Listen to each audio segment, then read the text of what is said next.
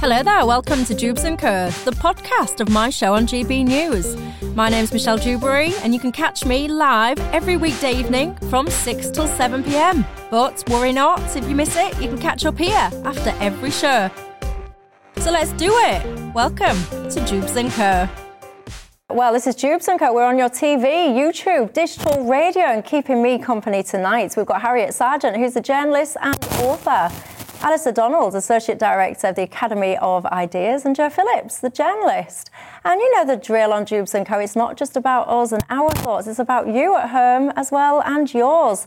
What's on your mind tonight? What are you thinking about the topics that we're going to be discussing? Is there anything that we're not discussing and you're sitting at home going, what's going on? Why aren't you talking about this? Get in touch with me on email, gbviews@gbnews.uk, or you can tweet me at Michelle Jubes or at gbnews. And I'm sure you all already know by now that we're on YouTube. I mentioned it already. You can subscribe there. You can watch us live. You might be doing that already now, or you can watch back all of your best bits. Your best bits? I mean our best bits, which obviously, of course, means Jubes & Co. So yes, YouTube. We're all over all the social media. Snapchat, do you use Snapchat? TikTok? I hear that we're going really well on TikTok, got to say. I think I'm a little bit too old for TikTok, but nonetheless, it seems that the kids are loving it. So there you go. Anyway, let's get to our top story, shall we? The Ukrainian President, Volodymyr Zelensky, has said that his country must admit that it won't join NATO. He was speaking to a UK-led joint force via video message today. Зрозуміло, що Україна не є членом НАТО, ми це розуміємо, ми адекватні люди. Роками ми чули про нібито відкриті двері, але вже почули також, що нам туди не увійти, і це правда, і треба це визнавати. Well, yeah, I mean, we've heard a lot now, haven't we, about NATO, about just how important NATO or the joining of Ukraine or into NATO is for both sides. And you know, Alice, I'm going to pick up with you on this because ultimately, you know, we're seeing all the goings on in Ukraine and it is, you know, unquestionably horrific. Every sane-minded individual now wants this to come to an end as quickly, as safely, and with as, you know, little casualties as possible. I personally found this conversation, these statements about NATO today quite encouraging. I wonder your thoughts. Well, you say everyone wants it to come to an end. I think that's questionable in terms of what you hear coming out of Ukraine itself, because there does seem still to be an appetite to fight. And I think that's important to recognise. And I think we in the West, where the conversation does often revolve around finding a compromise, we should actually recognise that in Ukraine there is a willingness to fight, and we should do everything in our power to try to support that. Now, the reality on the ground in war is that sometimes or often compromises have to be made, and that would be an unfortunate thing, but a reality. But it doesn't mean to say that I think that we should just automatically give way and even pressurise Ukraine to compromise, because I think as long as they're willing to fight, we should support them. But Joe, I found this actually, you know, it's interesting. It's Zelensky himself saying that peace talks are making, a direct quote here, pretty good progress, and that fills me with optimism. Maybe I'm being slightly deluded, but for everybody's sake, I want this to be drawn to a close as quick as possible. Well, yes, of course it's optimistic words, and that's important to send that message to his people, whether they're fleeing the country or whether they're still there and managing to hear him. I think the comments that he made about NATO are regretful and tinged with a bitterness and a sadness because, as he said, you know, we've always been told the door is open and it clearly isn't. And he's called upon NATO to help, and NATO hasn't helped in the way that he's wanted, in other words, to impose a no-fly zone. And what he said also in this comment was, we will seek our security elsewhere. Now, that I think is a much more interesting thing to think about. Where is he going to seek his security? Now, as we're on air now, he's meeting with the leaders of Poland, the Czech Republic and Slovenia. And he's also had that conversation with the Joint Expeditionary Force. And he addressed Canadian Parliament today as well. So, I mean, you know, he's putting himself out there, talking to people. He's asked for help. NATO has refused to give him the help that he wants, and now he's feeling that the door is slammed. Do you think they're right to have done so? Do you think NATO are right so far to have refused the calls for a no-fly zone? Yes, I do, because I think when you're dealing with somebody like Vladimir Putin, you give him the slightest excuse and we would be into World War III. Yeah, I mean, I've got to say, and I mean, this has become such a strange dynamic around this situation, because if you try and say anything other than, this is an awful situation, except people then start launching at you for being a Putin apologist. So I feel like, first of all, before I make the next sentence I'm about to make, I do need to be clear. I'm not apologising for Putin, nor am I defending the invasion. The invasion is wrong. It needs to be brought to a close pretty much immediately. It shouldn't have happened in the first place, if you ask me. But nonetheless, when you say about appeasing Putin and things like that, Joe, the situation around NATO and Russia's sentiment for NATO to stop expanding to the east, this isn't new to Putin. This goes back for years and years and years. And I mean, the thing with NATO, let's all remember, it started with 12 countries. I'm just showing you a map up there. I mean, I've got to say, this is coming from me as a spectacle wearer, that is quite a hard graphic to see. So apologise if you can't make it out there. But, it started off with 12 countries. It's now got 30. Gorbachev actually asked Washington to disband NATO. This was all about the Warsaw Pact, was seeking assurances that actually they wouldn't expand eastwardly. And as I just showed on the graphic there, 1, 2, 3, 4, you've got at least kind of 4 or 5 expansions to the east of NATO. I'm not saying that this justifies anything, by the way, before people start messaging in and saying, what are you doing? I'm just trying to explain that it's long been known that the expansion of NATO towards Russia is a red flag, a red line to Russia. I mean, well, it's a red flag to Putin, and I think that's the difference, Michelle, because in 1997, NATO and Russia together signed the founding act. We do not consider each other as adversaries. Putin's been obsessed with the expansion of NATO since the fall of the USSR.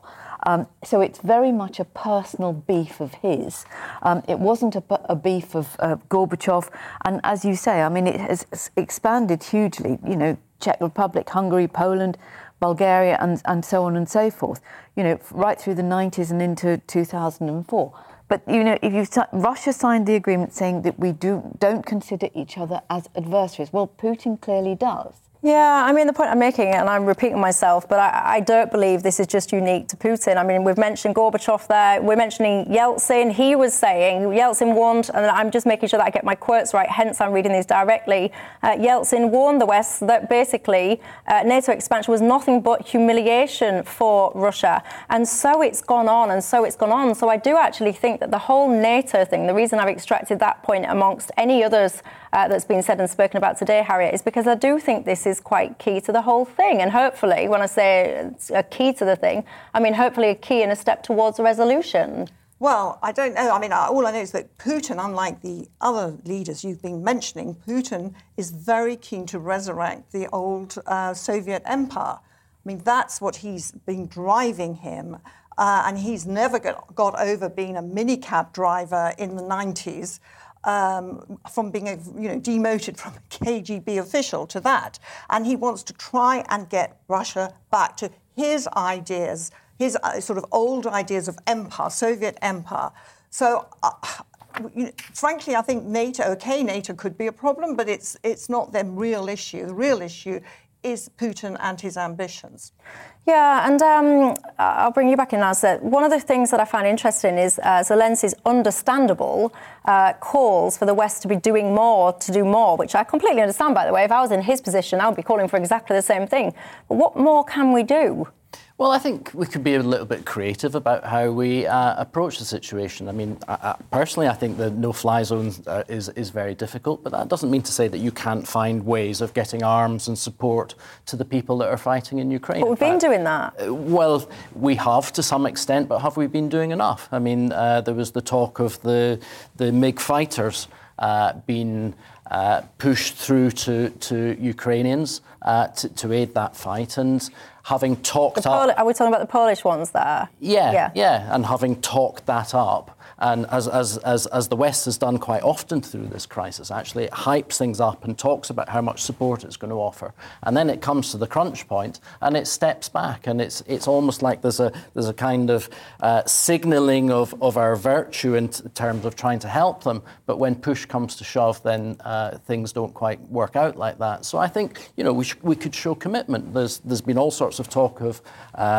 people from around Europe and around the world going off and going to the Ukraine and helping with that fight. I mean, perhaps we should look seriously at how we can do more of that in terms of issuing support. So there are ways of helping out without doing something as much as a no-fly zone. I just don't think that we've thought creatively enough about it. Jo, do you think we should be doing more? Yes, I do, but it's very difficult to see what we can do without risking. I mean, the thing about the Polish MiG fighters was once you start putting Polish planes in there, you are then beginning to bring a NATO country into the war. But I think Alistair's right. I mean, I'm sure there are creative ways of doing it that basically you sell them, whether any money changes hands or not. But there must be a better way of getting anti-aircraft missiles to the Ukrainians. There must be a better way, given that we can, circumvent so many things. And I know we're going to be talking about Saudi Arabia in a moment, but we sell them arms, and they're using them to bomb children in Yemen. So, we've got a fairly hypocritical attitude. Yeah, well, Ian's just written in and said, well done, Michelle, you've got the answer. Let's give in to Putin. That sounds like a great plan. That's not what I'm suggesting, Ian. What I would like to see is that both sides, however it looks like, and I'm certainly not the foreign policy expert to come up with that solution, but surely we must all be talking about how do we bring this thing to a close now? It's all well and good talking about let's send more arms, let's send in aeroplanes, should we do no-fly zones? The focus, surely, more than anything right now, should be on how do we fix it. And when you've got two sides that are so diametrically opposed and clearly able to fight... But I don't think they are. I mean, I think they're coming together. I think the Ukrainians do want peace and they are willing to negotiate. No, what I was about to say is when you've got two sides that are so diametrically opposed in terms of what they want, surely there has to be some compromise. What Ian has just emailed in is suggesting that I'm suggesting, let's just Ukraine should roll over and give Putin whatever. I don't think that. There has been some compromise. I mean, Zelensky's talking about the fact that he's attacking NATO, which obviously is music to Putin's ears. So that's his compromise. And Putin hasn't mentioned denazification for at least 2 or 3 days now, which is denazification was code for getting rid of Zelensky. So he's not mentioned that. So he's kind of signaling he would be willing for Zelensky to go on being leader there. Clearly, if he survives. Until they take over and then they put in a puppet. Well, I know, but I'm just looking at the kind of dance that's going on, and both sides have moved. And I think that is significant. And plus, the other thing that I think is significant is the price of oil, which is always interesting, which has been $139 Whoa a barrel. there, Harriet. Hold your horses, young lady, because that's our next topic. I'm going to cover that after the break. There's a lot to say about that. Because of the Russia, because the market thinks that there is going to be a ceasefire, and it's fallen from $139 to under $100. So that's a sure sign that there is some movement on both sides. Yeah, and go on, sorry, Alistair. Well, I think the problem with the compromise is that it threatens to be a compromise that's no use to Ukraine. And I think that's a real problem. If we go in with that attitude that this is all too difficult and we can't think of how to develop solutions, then the reality is that we might, or the compromise might be giving parts of Ukraine away or leaving Ukraine in a position where its sovereignty is not worth anything. It doesn't have sovereignty. And I think we should, as a bottom line of this, as a really important moment in terms of the transformation of geopolitics. And I think the thing that he's talking about in terms of new institutions being created is very interesting because it seemed clear to me that the existing institutions are from a different past world and are no longer particularly useful in the period that we're going into. So I think what you do in this period threatens to put in place standards that are then going to become the standards of the future. And I think things like Ukraine having sovereignty and its people being able to express that democracy are very important, and they shouldn't be compromised. And we should find out ways that are putting these in place. I mean, we have no say in this whatsoever. No, but it's Ukrainian I people think who are going to decide what they will accept and what kind of compromises. What they wanted, and they it's not us at all. But they don't decide in a vacuum. They decide in the context of how the West approaches this situation. And if the West pulls back from supporting them and pressurizes them into compromises, then we could end up in a very bad situation that sets dangerous precedents for these things in the future. Luckily, I don't think we've got the ability to make them compromise. Yeah, and also, I mean, I did find the point you made there interesting about sovereignty when you were just saying it's all about sovereignty and for the people to be kind of, not overseeing, but having the sovereignty of Ukraine. That, to me, is in direct contradiction to Zelensky's demands or requests for immediate entry to the EU. That, for me, for a country who wants sovereignty to simultaneously want access to a bloc that, by the way, we just voted to leave. One of the reasons we voted to leave was because we wanted to take back our sovereignty. I see a bit of a contradiction there. No, I disagree on that, because I think having sovereignty means that your people have the ability to make a decision as to whether you enter into the EU. Personally, as a Brexiteer, I would not encourage that at all. But the reality is that you have to have the capacity to take that decision. Well, there you go. That's our thoughts. Let me know yours. Yeah, you can email, actually. I mentioned, didn't I, gbviews@gbnews.uk. And when I come back from the break, I want to mention what Harriet was just talking about. The whole kind of situation about oil, the whole conversation, this war, this invasion has really brought home to everyone, actually, who is doing what in the world and who should we be getting into bed with, for a bit of a crude phrase. Who are we relying on for what? The reason I'm bringing all this up is because Boris Johnson is off to Saudi Arabia to talk oil. And I laugh a little bit because you genuinely couldn't make this up. You're getting away from Russia by going closer to Saudi Arabia, potentially. Goodness me. We'll have that and more coming up after the break.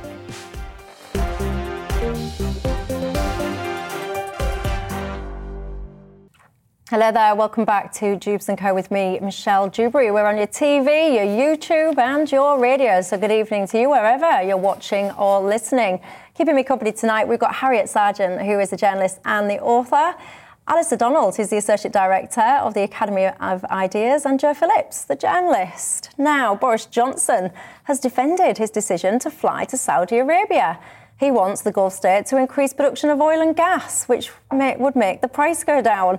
The 3-day trip comes days after the Saudi Arabian government executed 81 men.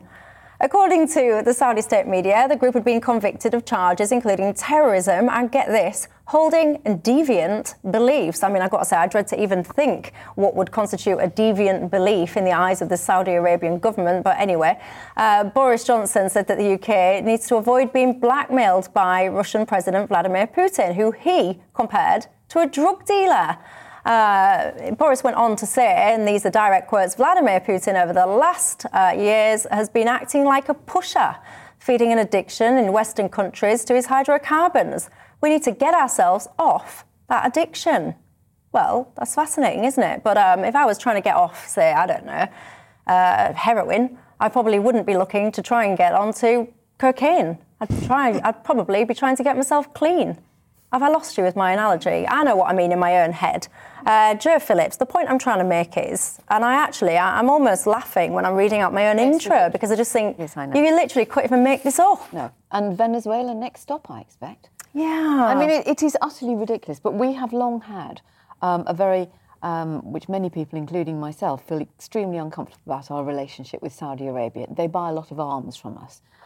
They use those arms to do all the things that Putin's doing in Ukraine to people in Yemen. But that's okay.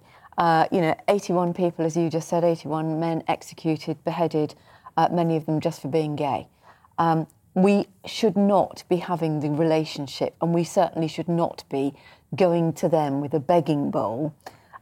Boris Johnson is absolutely right. We have been dependent, far too dependent, on the spoils of oils, if you like, from other countries. But if you remember, back in those halcyon days when young David Cameron was photographed with a husky and wanted to go green, and it was vote blue, go green, and then he said, ditch the green crap, and that's an actual quote. All of those things that he introduced back then, if they had been introduced, if they'd been seen through, we wouldn't be in the situation that we're in now. And I know people will say, oh, hindsight's a wonderful thing. Actually, foresight's a wonderful thing. We know we're going to run out of oil because oil companies have been talking about peak oil for years. We know about climate change. We know about the dependency on fossil fuels. So we should have been making the attempt. In the last 10 years, if we had funded the things that David Cameron said that his government was going to do and promised to do before he scrapped it, we wouldn't be in the position of Boris Johnson embarrassing us yet again, going cap in hand to an appalling regime. Alistair? Well, I think the green crap that you bring up, I mean, the green crap, in a way, the biggest green crap has been the environmental policies that have been put in place, because they have undermined and stopped us developing the type of energy supplies that we need in this country.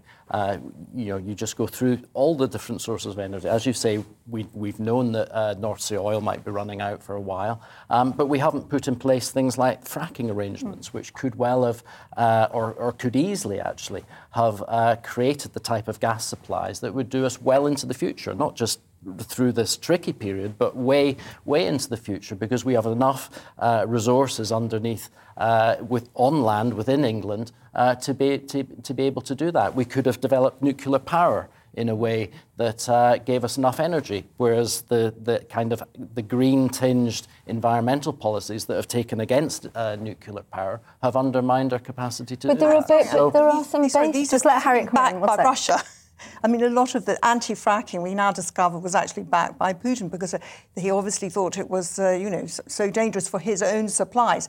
And whereas America has gone ahead and had fracking and is in this wonderful position of not being dependent on Russian gas. I think there's a danger that we start to blame everything on Putin just now. The reality is that environmentalists and the policies that they've developed and have slowly been absorbed into government policy have been, they've been more than enough to stop us developing energy policy. So I don't think at this point we should really just switch it and say, well, Putin's to blame for that. I think the reality is that we've had it within our own hands to be able to deal with these things, and we haven't done it, and we've only ourselves to blame for that. And this is a point where we can start to put that right. And I think we should, we're not entirely dependent on Russia for gas. We get less than 10%. We get about 5%. I think we get a lot of our oil, for example, from Norway. Gas and oil, so most of our stuff, actually, you're quite right, comes from Norway.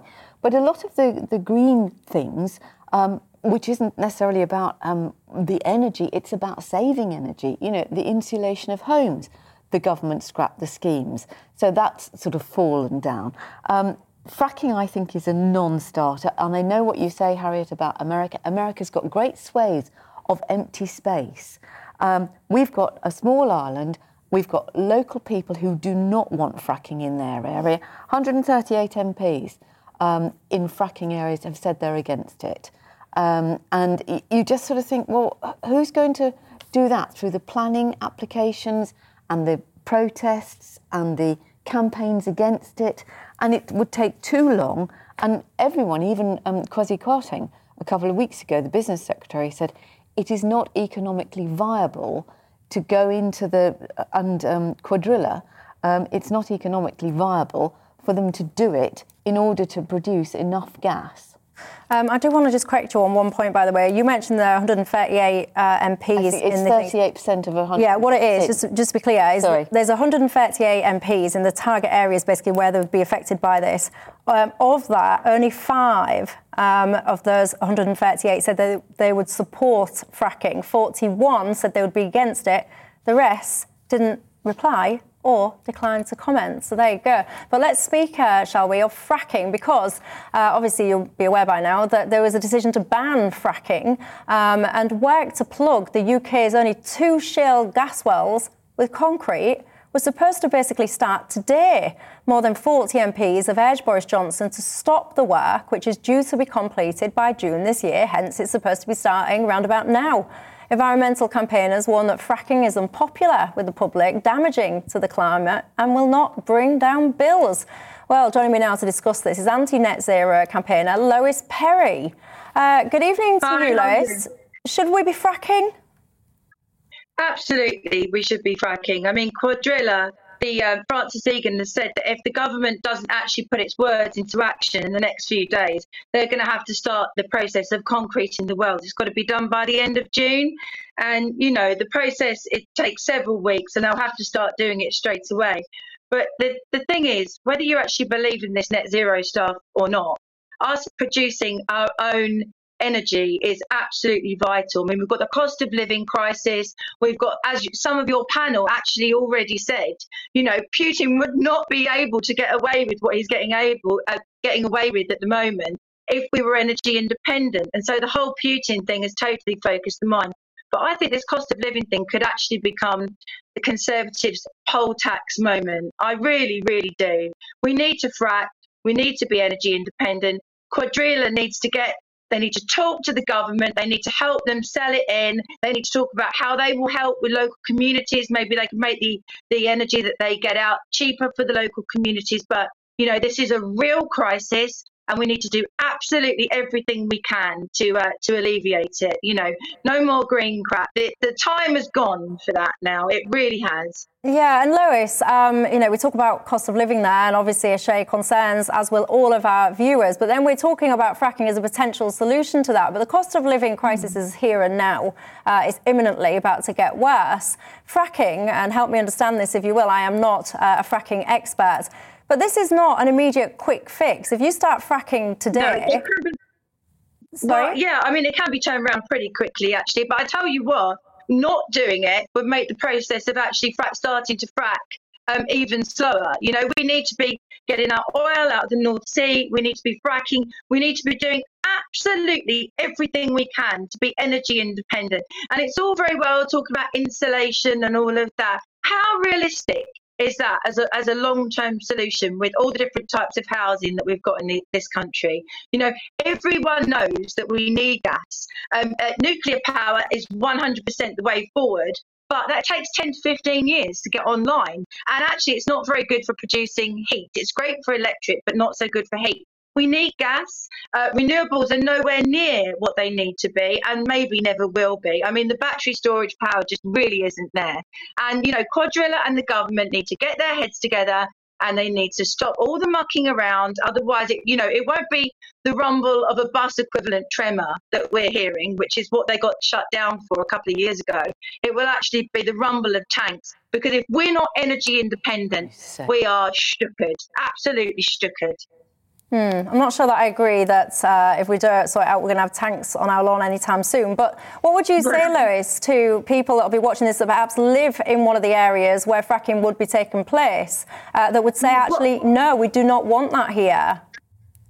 Well, it's interesting you say that because actually my organisation, Car 26, and we did a petition and we've had quite, a large number of signatures in a very short time. We've got nearly 16,000 signatures. And actually, you can pull up a map of where the actual people that are signing the petition are from who want fracking.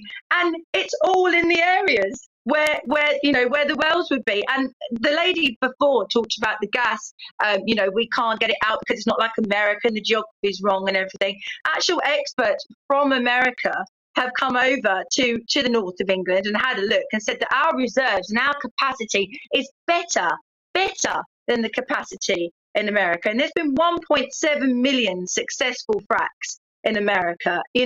This is a no-brainer. This is green zealotry. And we need to stop being silly now. We really do. The men need to get their heads together and the women and sort this out. OK, well, Lois Perry, thank you very much for your time. Thank you. Jo, this whole net zero thing, I've heard it called a slogan and not a strategy. We're talking there about, the prices. And by the way, I don't think people are even grasping how much prices are going to be going up because it is everything. Yeah. It's all the oil, it's the gas, it's the price of basic food items, your wheat, it's everything coming down the pike. And I worry about this. And if I was in charge of this country, and I say often it's lucky for everyone that I'm not, but I would be pausing, for example, green levies. I would be pressing pause on the whole net zero thing because I'd be saying, well, yeah, climate change, it's an issue, but for now we've got more immediate pressing ones. But we can't do that. Why not? Because we have done it for years and years and years and put pause and, we'll deal with it. And we've allowed globally exploration and literally exploitation of mineral resources and the world's resources. Exactly. So if we've done it for forever and a day, what difference is another year going to make then? But it's not another year, because if we don't deal with it, we're getting to the point, we know that now, we're getting to the tipping point where we can't reverse it. So once I just think it's such a banal and stupid argument. It's like people saying, what's a banal and stupid argument? We don't need to worry about it now, we can deal with it later. We're talking about... I think it's a very sensible argument. I think press pause for 12 months, what's that going to do? It's going to help people, because is what it's going to do. Because that's what we've been doing for donkey's years, and we should have been investing in solar and wind power and all the other things. You know, there are 630 planning applications that still haven't gone through. They're on pause on solar and wind power, whilst we're talking about fracking. I mean, I don't know where Lois lives, but I wouldn't want fracking. I would campaign against fracking. Well, I lived in Japan, where I lived through a lot stronger earthquakes than we've got here. I mean, we've got here something that's the same as mixed traffic on a busy road, that kind of tremble. I mean, I honestly don't see why this is such an issue. I mean... well, it's not just about air tremors. People that object to fracking will say about things like potential contamination of water supplies, for example. But this has not happened in America. Why is it suddenly such a problem here? Because we live on a tiny island, and we are very built up. Alistair? I think we need to get out of the talk of the climate emergency and quite sort of emotional language like that, and have a bit more of a sober and realistic understanding of the climate. I mean, yes, the climate is changing, but it's changing relatively slowly, and it's not something that we cannot deal with if we have a reasonably ambitious approach to dealing with it. I think what the kind of culture of fear that we build around these things is not helpful to us being able to take stock and properly understand how it is that we need to deal with it. And I think things like fracking, they provide a very, very useful intermediate solution to some of the problems that we face, because they do bring down emissions to the extent that needs to be brought down and is a problem. But the discussion that surrounds things like fracking is always pointing out that it's a problem rather than a potential solution to the situation we're in. So you point to the kind of contamination arguments, the earthquake and the kind of seismic impact is another discussion that's very much linked with fracking. But when you look at the reality of the problems that it causes, it's actually very, very minor. In fact, it's under the levels that not so normal activities, even in things like construction, have. Yeah. So I think we need to kind of just not get carried away. We need to take stock of these things, invest where we can, and I think fracking is a really good thing to invest in as a point of departure for getting to probably a longer-term future where we do use much more things like nuclear, which take a bit of time to bring on stream. Well, we can't kind of wring our hands about getting into bed with Putin or with Saudi Arabia, which is indeed dreadful, and then and then sort of say, no, we can't do fracking. At some point, we've got to take some hard choices. Yes, and we should have taken those choices. But it's no good saying that. What are the hard choices we're going to take right now? How about going back to the promises that were made by David Cameron and instituting some of those? Like what? Like what? It provides 3%. We live on an island. What is 3% of our needs? It's fantastic. Wind power is amazing. Yeah, when it blows. Yes, but when it works, and it only provides. What is the percentage? 3% of what we need at the moment? I don't know. That's what it provides. So that is just not going to really do much good right now. We have to do something. We cannot be reliant on Russia and Saudi Arabia. We have had that bought home very strongly. But it is also about our infrastructure. It is about better public transport. It is about better housing. It is about... Well, I live in an old house and I actually looked into all this insulation and it's almost impossible. I was very keen to do it. If you live in an old house in a sort of, it's almost impossible to insulate your home. Yes, well, not everybody does live in an old house. Well, quite a lot of the country does. Yes, but not everybody does, Harriet, and lots of new builds are not up to the standard that we were promised a long time ago in terms of insulation.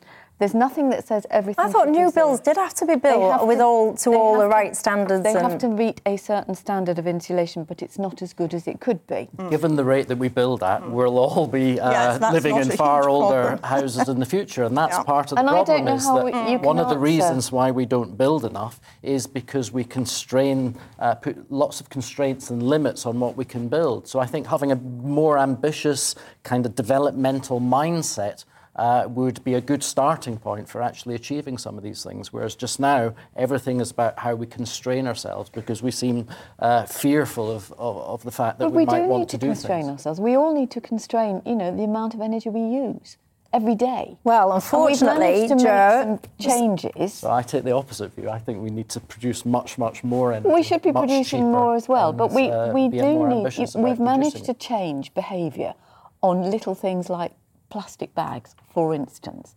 All of by taxing the backsides out of them.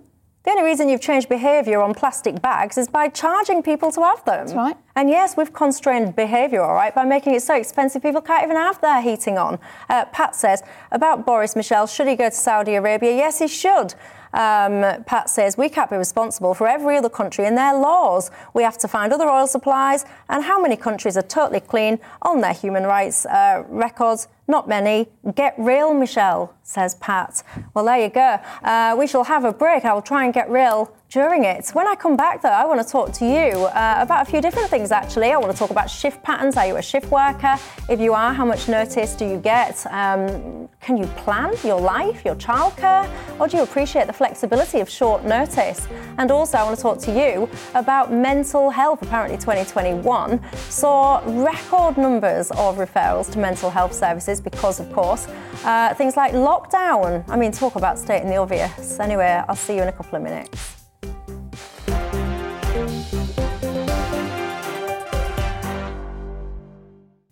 Hello there, welcome back to Jubes & Co with me, Michelle Dewberry. Joining me tonight, Harriet Sargent, journalist and author, Alistair Donald, Associate Director of the Academy of Ideas, and Joe Phillips, journalist. Now, research by the Real Living Wage Foundation has revealed that 10 million UK workers are given less than a week's notice when their shift patterns change. 21% said that they've had their shifts cancelled altogether with less than a week's notice, which of course will affect things like childcare. As a consequence, workers face major disruption to their lives, with the lowest paid workers the worst hit. The research also highlights that 9 in 10 workers were not I almost said not constipated. I don't mean constipated, I mean compensated. They are incredibly different things. Anyway, the point I was trying to make there is that 9 in 10 workers were not compensated for the disruption. Should companies do more, do you think, when it comes to setting shifts? I mean, often, let's face it, the shifts reflect the needs of the business. Should they more so reflect, or certainly part reflect, the workers' needs? Alistair?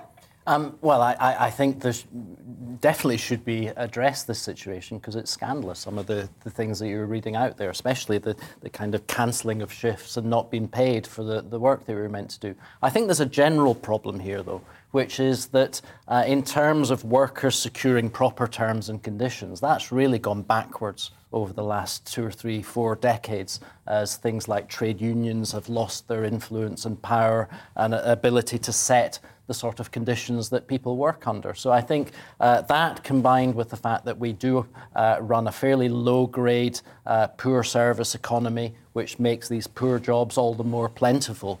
I think it, both in economic terms and kind of industrial terms, we do need to address these things, and it's going to take a lot of turning round. I'm not convinced that this initiative is the route to resolve that, because I think it's far too focused in terms of the living hours initiative. This is very much a kind of follow-on from the work-life balance discussion, which is more of a mental health discussion, which is more of a kind of anxiety of your work and life getting out of sync with everything else. I think a more muscular approach to securing proper terms and conditions is the way to resolve it. Yeah, and also, Joe, I mean, I always think my mum and sister are both nurses, so I've seen their shift patterns, and my brother actually, in fact, now that I come to think of it, 2 of my brothers are shift workers as well. And when I think about the sleep patterns, the changes to your sleep, I mean, I would not be able to function full stop, I don't think, if I had to 1 minute work a day, the next minute work a night. My son's a paramedic, and he's on permanent night shifts. Yeah, well, you see, if you're on permanent night shifts, I guess that you adjust your life then, so you get used to it. It's the chopping and changing. Not, we know it's very bad for your health to do that, and we know it's very, the people who are working here on a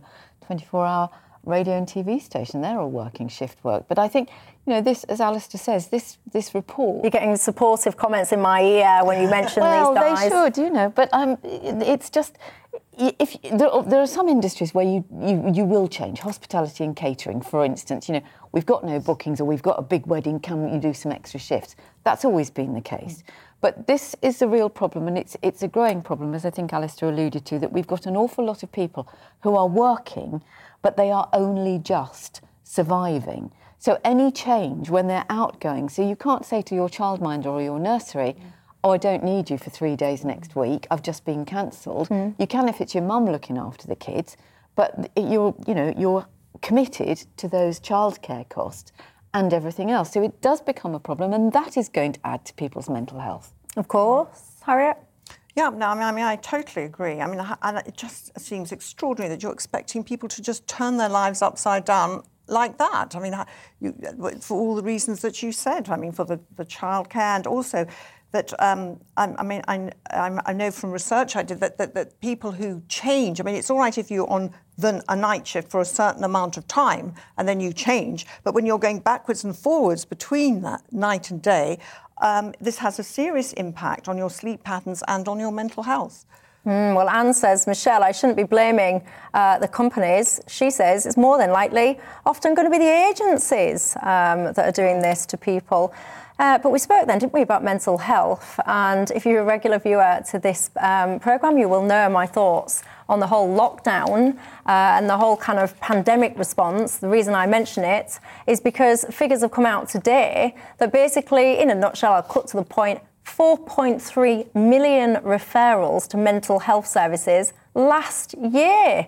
4.3 million referrals, apparently. This is one of the worst mental health crises, whatever you want to call it. I do think we use the word crises a bit too often. But, these numbers, Alistair, the problem I think we've got in society, I love the way I say Alistair and then I continue talking. I just want to get this bit off my chest and I'll shut up.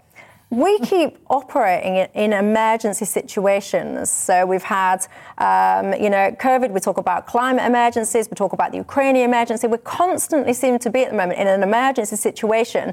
And there's so much pressure to do something, act now. The unintended consequences to some of these actions are going to be immense.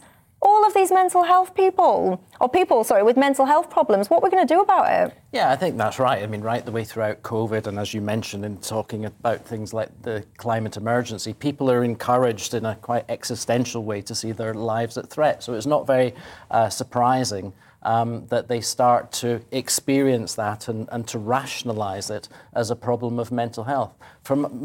I don't think that this issue really ultimately can be resolved by throwing more resources at the NHS and employing more people to deal with mental health. I mean, some of it you can deal with it like that, but I think that the bigger problem is we need to find a way of understanding and combating the way that we see every problem in life as a mental health problem. I mean, there's many things that have happened through the course of the pandemic, for example, where we feel anger and frustration and torment at the situation. But these are, reasonably normal emotions in many ways. And the fact that we're encouraged to see them in a mental health, as a mental health problem, I don't think is helpful. Well, there you go.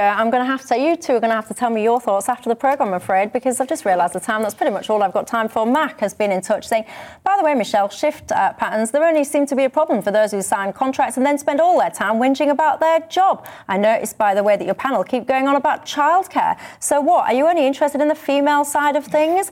Mac, I say this to you, my friend. Childcare is not just the responsibility of the female. I can only assume that you are a man. Good job you're not married to me with a child, or else I would be absolutely making you do your fair share of the childcare too. Anyway, on that note, I'll say goodbye.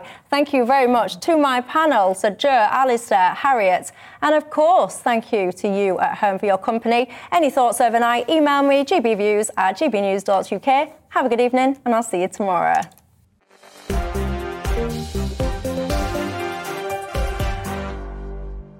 Thanks for listening to Jubes & Co, the podcast. Don't forget to subscribe so you will never miss an episode. And if you've enjoyed it, leave us a nice comment. I'll see you next time.